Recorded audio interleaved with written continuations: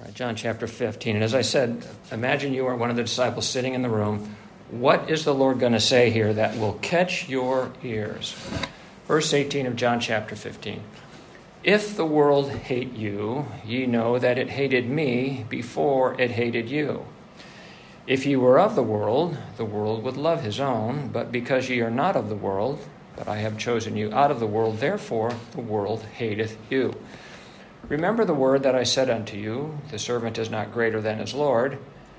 If they have persecuted me, they will also persecute you. If they have kept my saying, they will keep yours also. But all these things will they do unto you for my name's sake, because they know not him that sent me. If I had not come and spoken unto them, they had not had sin, but now they have no cloak for their sin. He that hateth me hateth my Father also. If I had not done among them the works which none other man did, they had not had sin.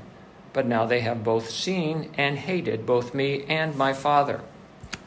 But this cometh to pass, that the word might be fulfilled that is written in their law, they hated me without a cause.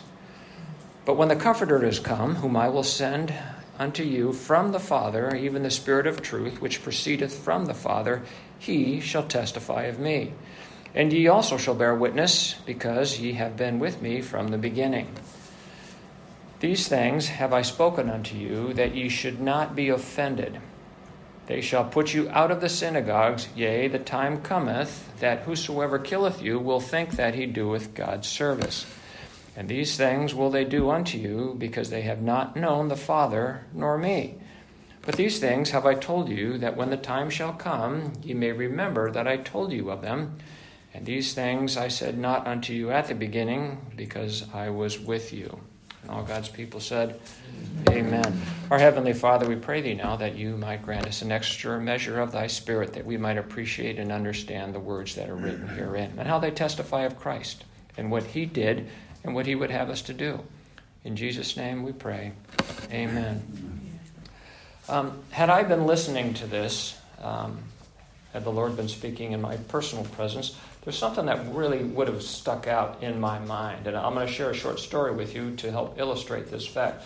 Many years ago, I was a brand new flight engineer at work, sitting in the engineer seat, and I picked up the PA for some reason. The flight attendant indicated that a smoke alarm was going off in the back, and so she was explaining to the 273 people on board not to worry, because it's not a fire, it's just an alarm. Now, if you had heard that, there was one word that would have stuck in your head. And what word would that have been?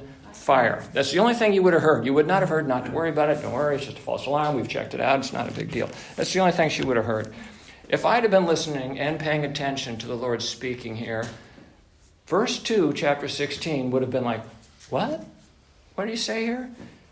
The time shall cometh that whosoever killeth you will thinketh that they are doing God's service. That would have stuck out in me. Did he just say that they're going to kill me? He did. He just said they're going to kill him. So that would have stuck out in my mind. So this section here, big picture, if we step back a little bit, the Lord starts with speaking about how God is going to separate them from the world. And then he goes into about how the world is going to hate them and hate us, hate Christians, and how they're going to get kicked out of the synagogues, which applies to us, meaning you're going to get kicked out of a false church, and then you're going to get killed. Now, I don't take that literally, that they're going to kill me, but I take it literally for the disciples. I don't know any of them that died a natural death. We know how Paul's life ended. He's the only one we know. He was ready to give up his life. He was in prison in Rome, and they beheaded him there, although the Bible doesn't say that specifically. It does say here that they're going to be killed for essentially the testimony of Christ. So when we consider what he's laying before the disciples and what they can expect from the world, and the reason they can expect it from the world, it's not like he's speaking in a vacuum. I mean, we know that the Lord is the Alpha and the Omega, the beginning and the ending, and he knows he's the author and finisher of our faith. He knows all things. He knows how everything's going to play itself out.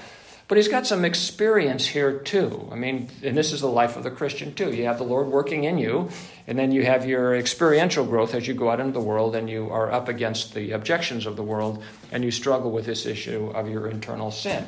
So what was the Lord's experience?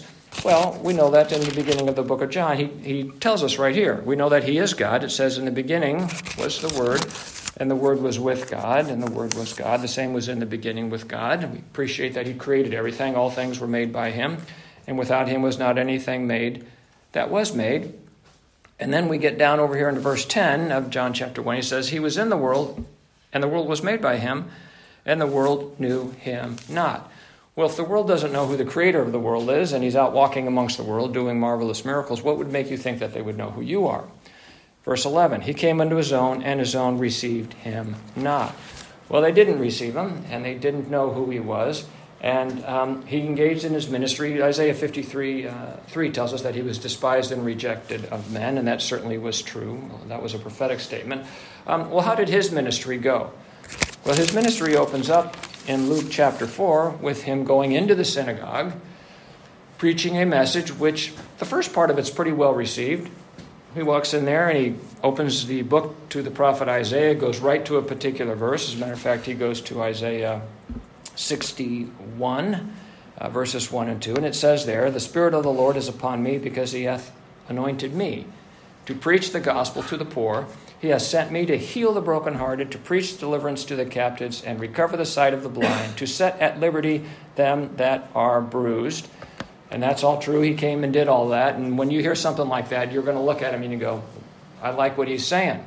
Have you not heard pastors say, God loves you and has a wonderful plan for your life? I've heard him say that. That's a false statement. I mean, it's false for some people and it's true for other people. If you happen to be of the elect, God does love you and God does have a wonderful plan for your life. But if you're not of the elect, that's not a true statement. I don't think being cast into hell is a wonderful plan. But Scripture tells us that God does not love everybody. But nevertheless, the Lord starts off here, and it starts out pretty well. And it gets to verse 19 here. It says, to preach the acceptable year of the Lord. Well, he didn't finish the second half of that verse where it talks about, and the day of his judgment. But he stops here, and he says he closed the book, and he gave it to the minister and sat down, and the eyes of all them that were in the synagogue were fastened upon them. And he began to say unto them, this day is this scripture fulfilled in your eyes. In other words, I'm the Messiah that Isaiah 61 spoke of. You're seeing it fulfilled right before your very eyes. And all bare him witness and wondered at the gracious words which proceeded out of his mouth. And they said, is this not Joseph's son? And then he goes on to continue. He says, well, this is not going to go well. You're actually not going to like what I have to say. And then he begins to preach about the sovereignty of God, his sovereign election and his sovereign grace and will in which he worked in the Gentiles, about how he saved the woman. He went on to Sarepta, which is a city of Sidon. He speaks of Elijah, rather, going there. And he worked with a woman that was a widow there. Then in verse 27, and many lepers were in Israel in the time of Elisha, the prophet. And none of them was cleansed, saving Naaman the Syrian. So he speaks about a sovereign grace, about how it goes to the Gentiles. That message was not well received. What was their response? Exactly what he told his disciples they can expect. And all they in the synagogue, when they heard these things, were filled with wrath. And they rose up and thrust him out of the city, obviously thrusting him out of the synagogue, thrust him out of the city, and led him to the brow of a hill whereon their city was built, that they might cast him down headlong. Okay? You are not going to receive a better reception than Jesus did. He had quite a wonderful ministry. Verse 30, but he was passing through the midst of them and went his way. He didn't argue with anybody, didn't fight with anybody. He just got up, okay. And he went the other way. So we can appreciate the Lord experientially speaking, although he hasn't been killed yet, but he knows how he's been received up to that point. Just as he lays out things for the disciples, so is it going to go for him. How did his ministry terminate? Well, it terminates before the Sanhedrin, where he is wrongfully, or I should say it's a kangaroo court, and they accuse him of blasphemy. We read about this in Matthew chapter 26. I'll pick it up in verse 62 of Matthew 26. In verse 62, he's been taken to Caiaphas, and they say unto him, and the high priest arose and said unto him, answerest thou nothing?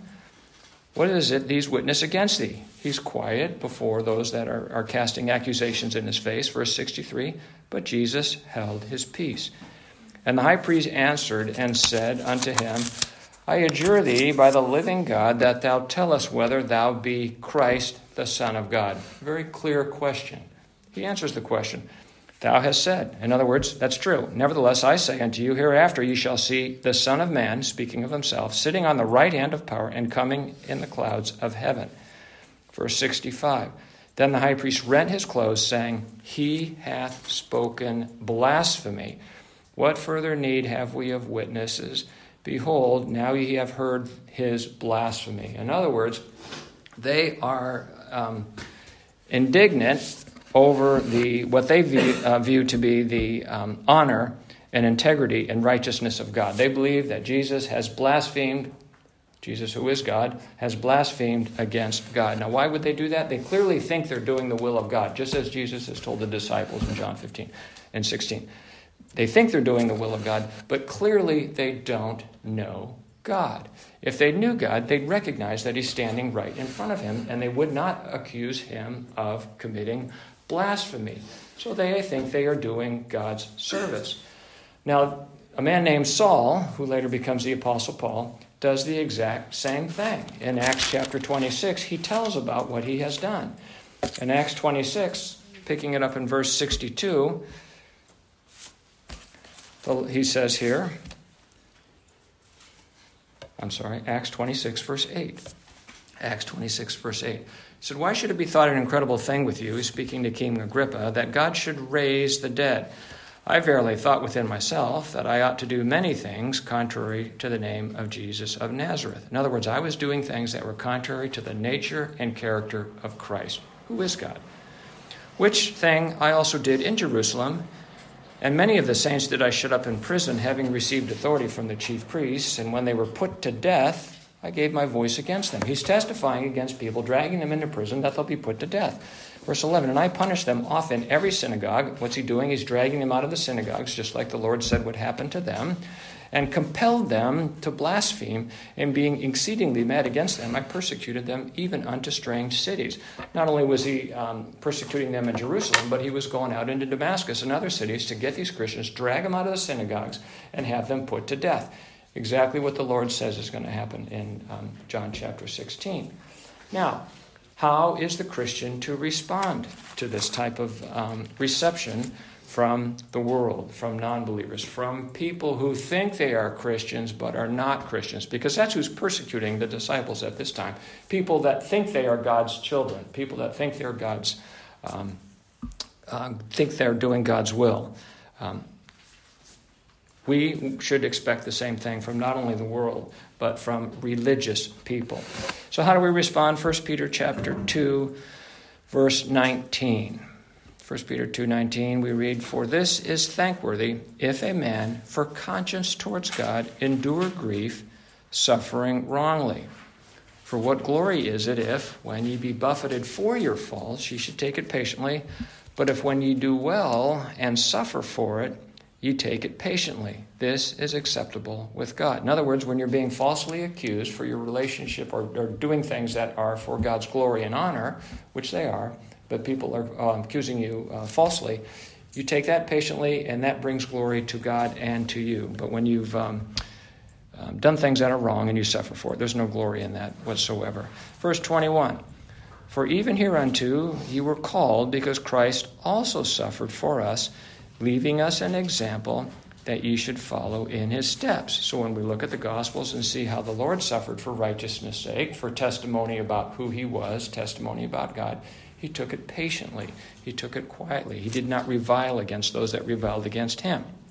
Again, speaking of Christ, who did no sin, neither was guile in his mouth, who, when he was reviled not again. When he suffered, he threatened not. Can you imagine being God Almighty and having people slap you in the face and spit on you? I would be tempted to say, I'm going to nuke you in about 15 minutes. But he did not say that. He did not do that.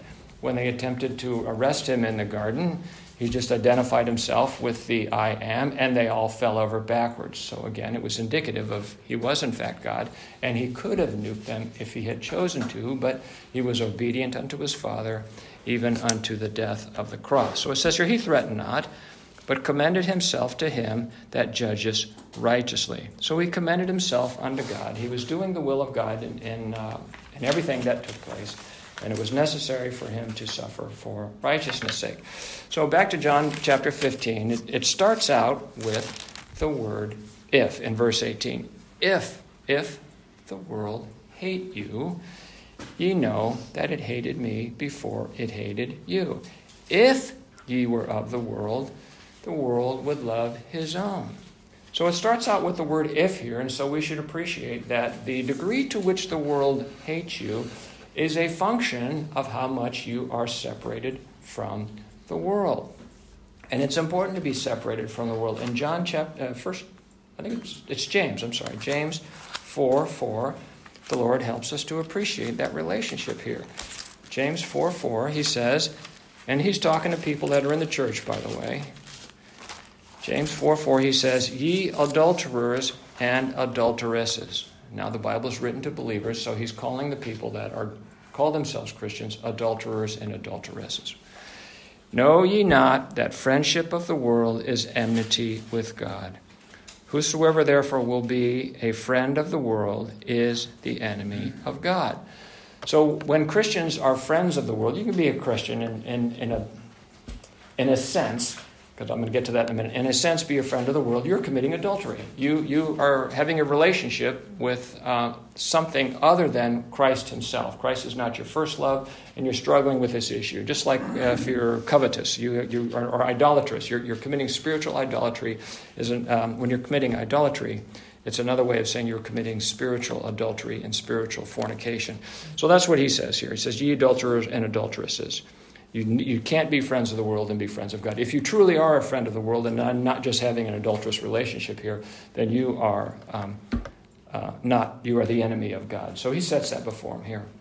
He continues on in 1 John chapter 2 is the admonition that we can all appreciate. In 1 John chapter 2 verse 15, he says very plainly, love not the world, neither the things that are in the world. If any man love the world, the love of the Father is not in him. Now, take this verse and keep it in the back of your mind when you're reading John 3:16. For God so loved the world that he gave his only begotten Son, that whosoever should believeth in him should not perish but have everlasting life. Clearly, there's two different worlds in view here. God does not love the world. If he did, the love of the Father would not be in him. So this is not a contradictory verse, but it helps us to appreciate that the word world means different things in different places in the Bible. It's always about the context. So he's telling the Christian here, love not the world. If you love the world, then the love of the Father is not in you. For all that is in the world, the lust of the flesh and the lust of the eyes and the pride of life is not of the Father, it's of the world. And the world passeth away and the lust thereof, but he that doeth the will of God abideth forever. So we have these admonitions set before us here that we are not to love the world. Now, again, verse 18, if the world hate you. So there's this growing process that a Christian goes through, that when they are separated from the world, in other words, when they become a believer, when God puts his Holy Ghost in them and infuses his love in them, there's a process that they go through when they are removing themselves from the world. Now, the Lord sets that before us in 1 Peter chapter 4, that there's a pulling away. And so the pulling away is twofold. You are going to pull yourself away from the world, and the world is going to push you away because they view you as a bit of an indictment, a bit of conviction on them because you don't want to do the things that they like to do.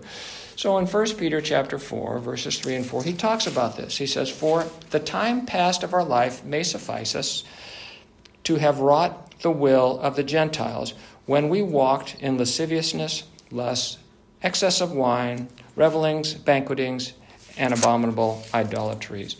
That's what we used to do, is what he's saying here. We behave just like everybody else in the world. Ephesians chapter 2 says the same thing. Verses 3 says the same thing. We used to have our conversation just like everybody else in the world. Verse 4, wherein they, that would meaning the Gentiles, think it strange that ye run not with them to the same excess of riot, speaking evil of you. In other words, your drinking buddies are talking about you because you're not at the bar anymore. So you're not doing the things that you used to do, and they are speaking evil of you because of it. They don't really want you to be around them anymore because, as I said, your presence is a conviction of them, that what they're doing is something they maybe ought not to be doing. Maybe they ought to be spending their time in a more productive way. Maybe they ought to be in church worshiping God. Now in 1 Corinthians chapter 3, the Lord uses the term carnal. Now, it's an oxymoronic term, but he does use it here, and so we can appreciate what it says here. The first 4 verses of 1 Corinthians chapter 3, he's speaking about young Christians that are young in Christ. So he says, "And I, brethren, could not speak unto you as unto spiritual, but as unto carnal, even as unto babes in Christ. I have fed you with milk, and not with meat, for hitherto ye were not able to bear it, neither yet now are ye able." I mean, we should all appreciate in terms of preaching that a young Christian is not going to be able to digest some of the meatier doctrines in the Bible. It's just going to be too much for him. And all they can do is take milk. So you try to set everything before the congregation so that the young in Christ can receive things and digest it and work with it and grow by it, as can the more mature Christians. Verse 3, "For ye are yet carnal." Now he's writing to Christian believers in the church at Corinth, which is a mess. "For ye are yet carnal, and whereas there is among you envying and strife and divisions, are ye not carnal, and walk as men? For while one saith, I am of Paul, and another, I am of Apollos, are ye not carnal?" So he uses the word carnal with respect to the way they're behaving themselves 3 different times in these first 4 verses. So what we can appreciate here is that as young Christians, the separation of the world is not complete. They've kind of got one foot in both camps. They are still clinging to some of the things in the world, although the Lord is drawing them out of it. And so this process of growth and grace and the knowledge of our Lord Jesus Christ is taking place in them. They are locked into Romans chapter 7, more on the side of sin than they are on the side of grace, than the more mature Christian who knows that in him, in the individual, in the Christian, dwelleth no good thing, and he's struggling with the law of sin which works in him. But they know that since there is no strength to be had in them, they turn to Christ for the grace to help them through these issues that they're struggling with. The young Christian hasn't worked that out yet and is working it out and struggling with it, struggling with the issues of the flesh, and he's fighting with those things that war in him.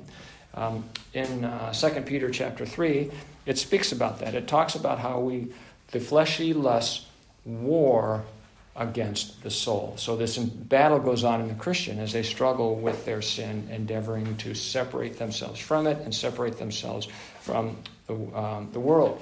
The Lord uses terms and in terms of his admonitions about fighting the good fight, about obeying the Lord, and about heeding the admonitions of the Scriptures. And so we talked about that last week, if not the week before, also about hiding God's word in your heart that we might not sin against him.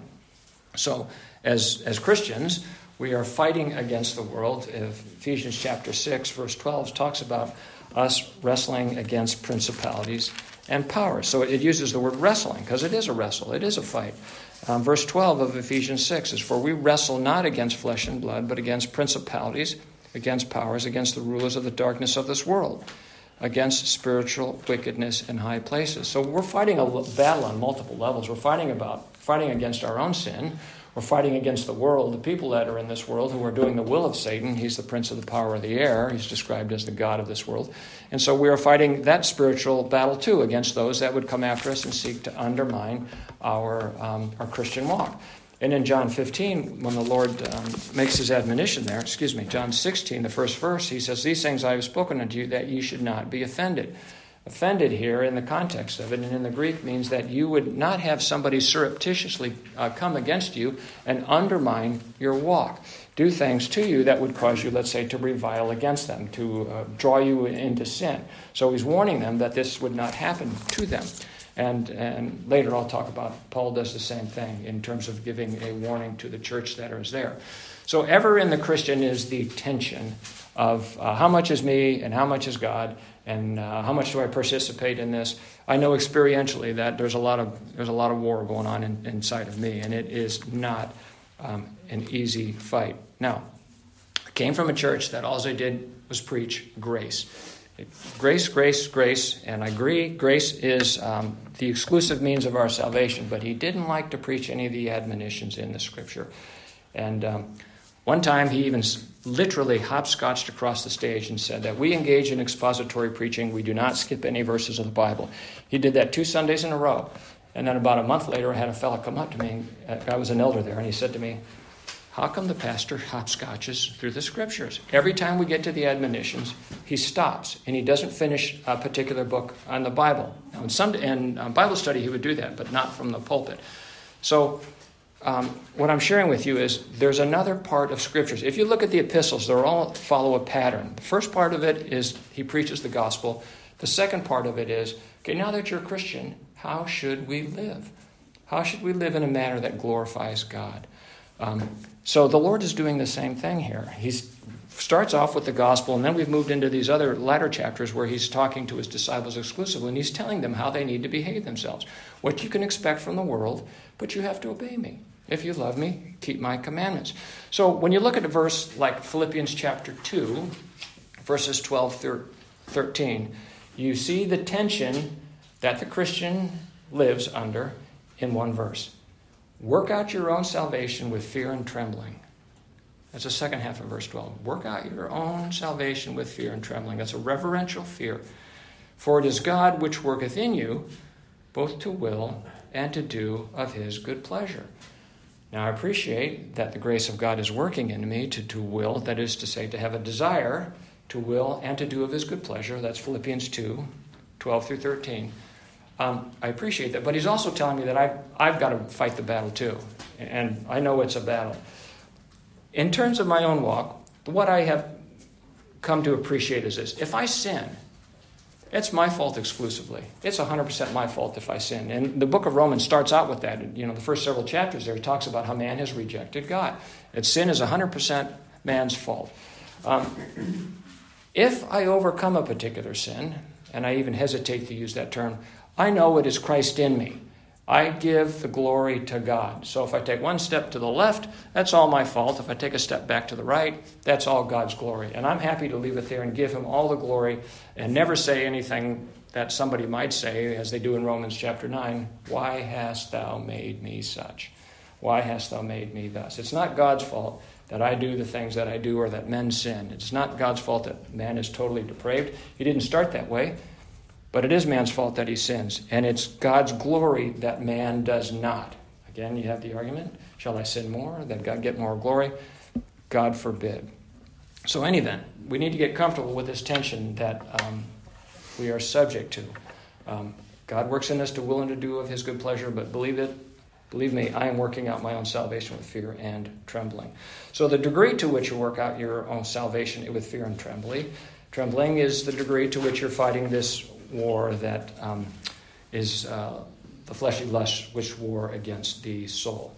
So again, all this battle has to do with the word if in verse 18 and 19. The degree to which you are being experientially separated from the world is the degree to which the world is going to hate you. Now, there's positional sanctification and there's experiential sanctification. Positional sanctifications, you've been separated unto God in Christ from before the foundation of the world. You're going to get to glory, period. Experiential sanctification is, where are you in this battle here? If you're a mature Christian, surely you know that you don't do the things that you used to do. You used to enjoy doing certain activities that really vex your soul now. They, quote, grieve the Holy Spirit. You just don't like to do those things again anymore. You don't like to do them anymore because you love God more. Your love for God exceeds your love for the way you used to walk into this world. So, if the world does not hate you, it's because the world thinks you are one of its own. You're a carnal Christian, like he says here in 1 Corinthians chapter 3. Verse 19 here, he says, I have chosen you out of this world. You're going to get there. He's chosen you out of the world. Therefore, as you grow in Christ, the world is going to hate you.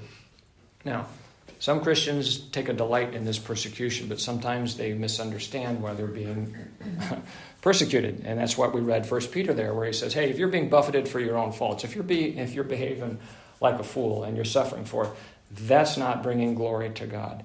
Question is, why are you being persecuted? If it's for your faults, there's no glory. If you're being persecuted for righteousness' sake, that's another matter altogether. And in the Beatitudes in Matthew chapter 5, the Lord talks about that. That's the kind of persecution that brings glory to God. Matthew chapter 5, verse 10, he says, Blessed Blessed are they which are persecuted for righteousness' sake, for theirs is the kingdom of heaven. These people are sanctified by the Lord. They're set apart from the world, and they are persecuted for righteousness' sake. They are out of the kingdom of darkness. They're in the kingdom of light. Theirs is the kingdom of heaven. Blessed are ye when men shall revile you and persecute you, and shall say all manner of evil against you falsely, conditional, for my sake.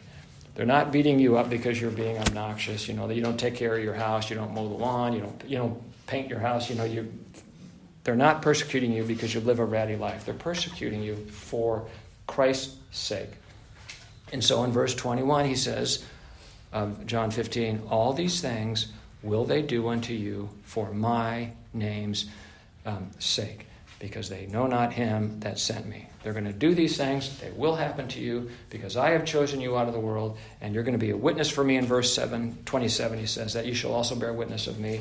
And therefore they're going to associate you with Christ, and the world hates Christ, and therefore you are going to be hated by the world. Now, verse 20 and verse 21 of John chapter 15 here, he says that, remember the word that I said unto you, the servant is not greater than his Lord.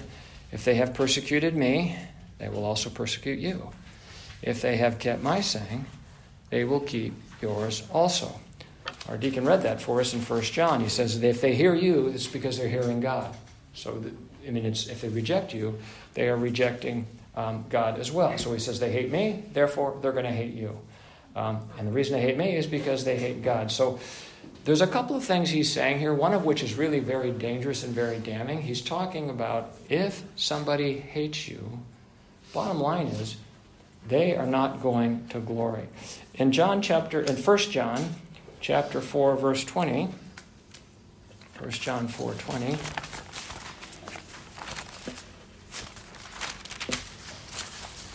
he says, if a man say, I love God, here we have a Christian, people are going to church, they say they love God, and hateth his brother, he is a liar.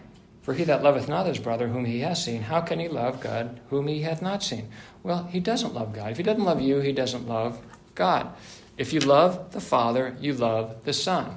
I said that at my friend's funeral once. I said, if you love him, you're going to love his children, because his characteristics are in his children. If you want to learn more about who he was, get to know his kids. So here he's saying, if you don't love your brother, you are not a Christian. And then he steps it up more. If you look over at 1 John 3:15, in 1 John 3:15 he says, whosoever hateth his brother is a murderer. And ye know that no murderer hath eternal life abiding in him. In other words, Christ is not in them. And how is it going to end up for them? Revelation chapter 22 tells us. In Revelation 22, verses 14 and 15. Revelation 22, 14 and 15. Blessed are they that do his commandments. Oh, that would be Christians. We obey the Lord because we love him. We do his commandments. We're blessed. That they may have right to the tree of life, which we know is Christ, and may enter through the gates into the city. Christ is the door. Verse 15. For without, meaning on the outside of this glorious kingdom, are dogs and sorcerers and whoremongers and murderers and idolaters, and whosoever loveth and maketh a lie. If you hate your brother, you are a murderer, and you are not going to glory. So eternal damnation is what is in store for those that hate their brothers. Now, this indictment gets worse in its particularity to the Jews. In verse 22 through 24, he says there, if I had not come and spoken unto them, they had not had sin. But now they have no cloak for their sin. Verse 24, if I had not done among them the works which none other man did, they had not had sin.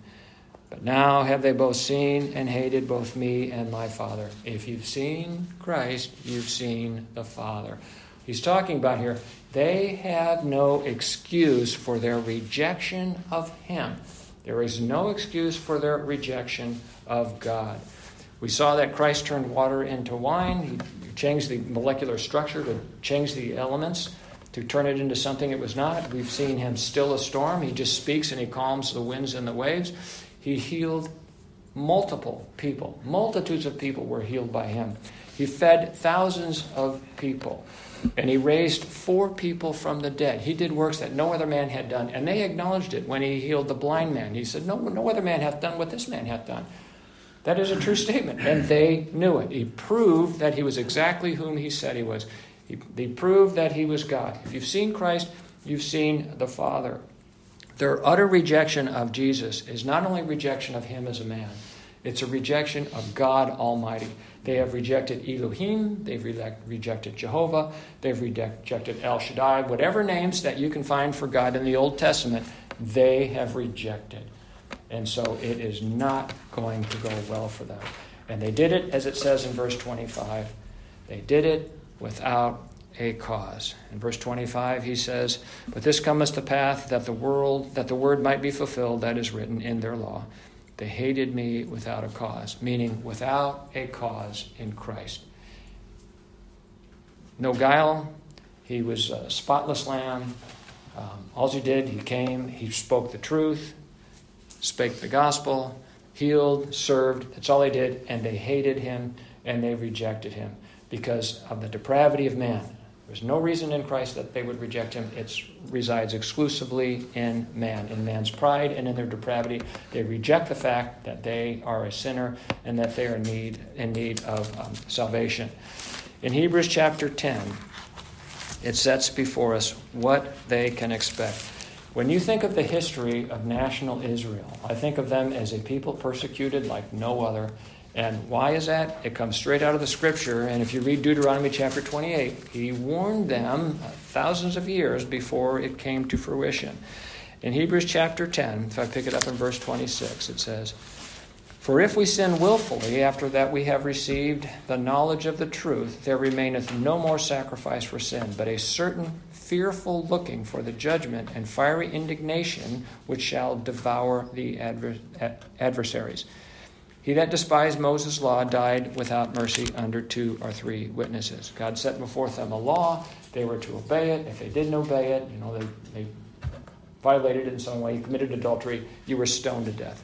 That was the end of the story. Verse 29, "Of how much sorer punishment, suppose ye, shall he be thought worthy, who hath trodden under foot the Son of God, and hath counted the blood of the covenant, wherein he was sanctified, an unholy thing, and had done despite unto the Spirit of grace." Christ is there amongst them.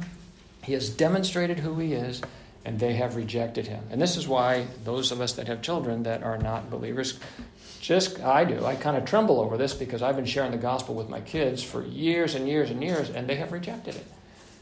How much sorer punishment for them than the guy across the street whom I've never spoken to? People talk about the Indians, is that fair? It's God's election, but nevertheless, if they weren't preached the gospel, they will fare better than people in my family whom I have preached the gospel to. Verse 30, "For we know him that has said, Vengeance belongeth to me. I will recompense, saith the Lord. And again, the Lord shall judge his people." Verse 31, "It is a fearful thing to fall into the hands of the living God." To which I say, amen. It is a fearful thing. Now, setting this before the disciples, I appreciate again that in verse 26, the Lord gives another promise that they're going to receive the Comforter. Now, we know that's the Holy Ghost, which will abide in him, which is the agent of comfort. So I appreciate that he calls it the Comforter, because they're going to need comforting, because they're going to go up against the world here. And he's told us in chapter 16 that they're going to be kicked out of the synagogue. And when they kill them, they're going to think they're doing God's will. So they're going to need the Comforter, as do we today need the Comforter as well. So I appreciate that he puts that in there. To receive the Comforter is to receive God, because the Comforter is God. Now in verse 4 of chapter 16, he says, "These things have I told you, that when the time shall come, ye may remember that I have told you of them." So he's warned them of what they can expect from the world. Now, think about this pattern. The Apostle Paul does the same thing when he finishes up his last missionary trip. In Acts chapter 20, I'll pick it up in verse 25. In Acts chapter 20, verse 25, he says, "And now, behold, I know that ye all among whom I have gone preaching the kingdom of God shall see my face no more." Just as the Lord is preparing to depart this earth and warning his disciples what they can expect, the Apostle Paul is telling them the same thing. He's getting ready to depart. This is what you can expect after my departure. The glorious thing is Christ's coming back. Paul's not going back to the church. Ye shall see my face no more. Jesus says, well, I'll be gone for a while and then I'll be back again.